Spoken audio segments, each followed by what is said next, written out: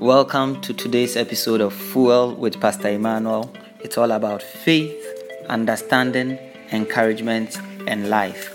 Be blessed by this episode. Blessed be God, it's a joy to come your way with God's word. Genesis chapter 15 verse 1. After this, the word of the Lord came to Abram in a vision.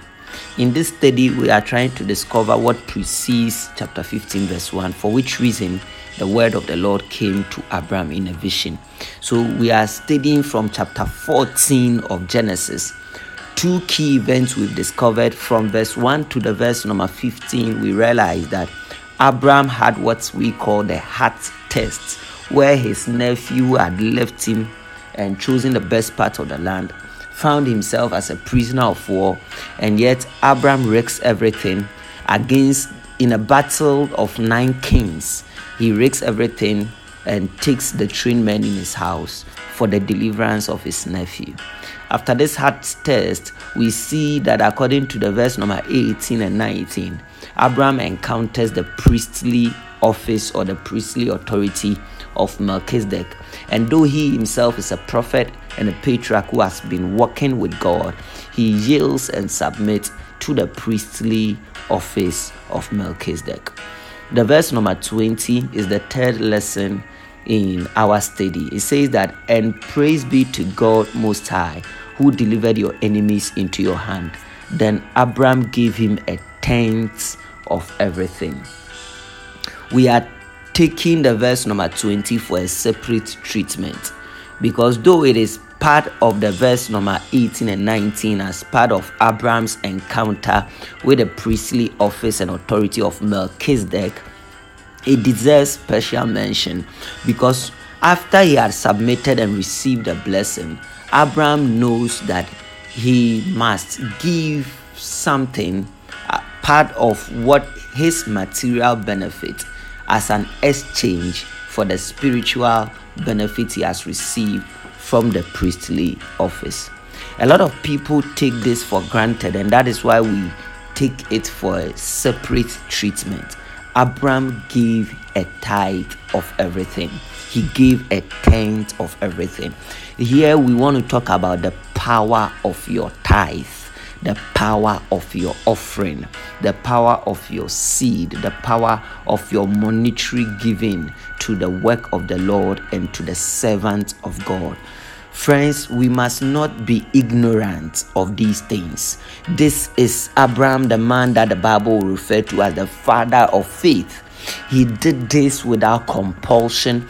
He did this without recommendation, but by reason of spiritual intelligence, he knew that in the victory God had given him and the blessing he had received from the priestly office and the priestly authority, he had to fulfill his spiritual kingdom responsibility or his spiritual civic responsibility.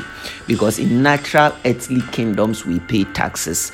In the spiritual kingdom of God we pay a tithe of all that we have. So Abraham shows us that when we have victories in life and when we have received blessings from God's servants, we must honor the priestly authority. We must honor God's word. We must honor God's work and the grace of God that has helped us with our tithe. The tithe is not designed to disadvantage you. The tithe is not designed to diminish you. The tithe is designed for your lifting. The tithe is designed for your rising and your blessing. Abraham was blessed already when he met Melchizedek because the man had 318 people that had been trained fighters in his household. And any smart person knows that when you meet successful people, you have to learn of their ways and the things that has worked for them. And I believe that Abraham had a practice of giving a tenth before he met Melchizedek. And so as one of his practices, even if this was the first time he was doing it, then we must learn from his practice as someone that has worked with God and had victory and was blessed financially and materially. it is a lesson for us, the power of your tithe.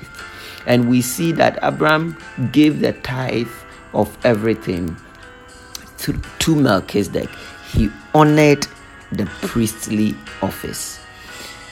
Don't just be interested in receiving a blessing from the priestly office. Don't only submit to the priestly office. Go a step further to honor the office. And sometimes when we teach some of these things, people think that it is because we are targeting money from them. The Apostle Paul told the Philippians church when they gave an offering to him, and he was very moved by their giving.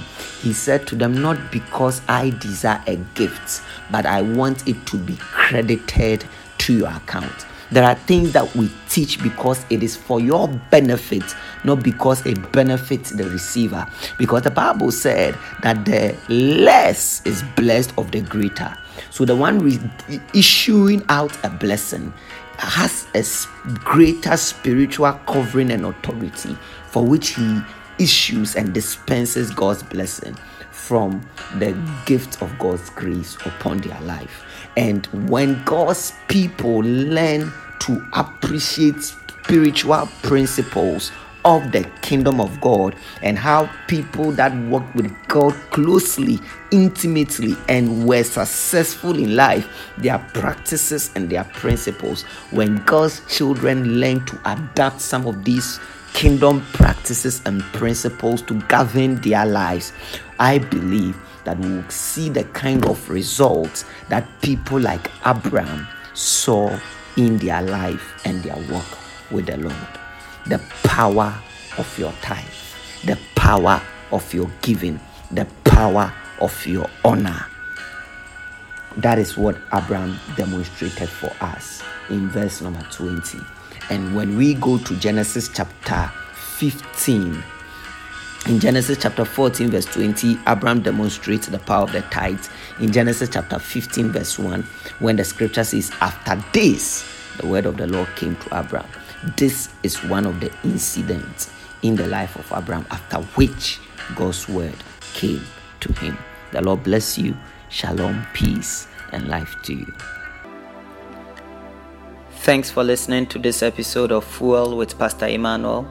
Till I come your way next time, grow in faith, increase in understanding, give encouragement, enjoy life in Christ.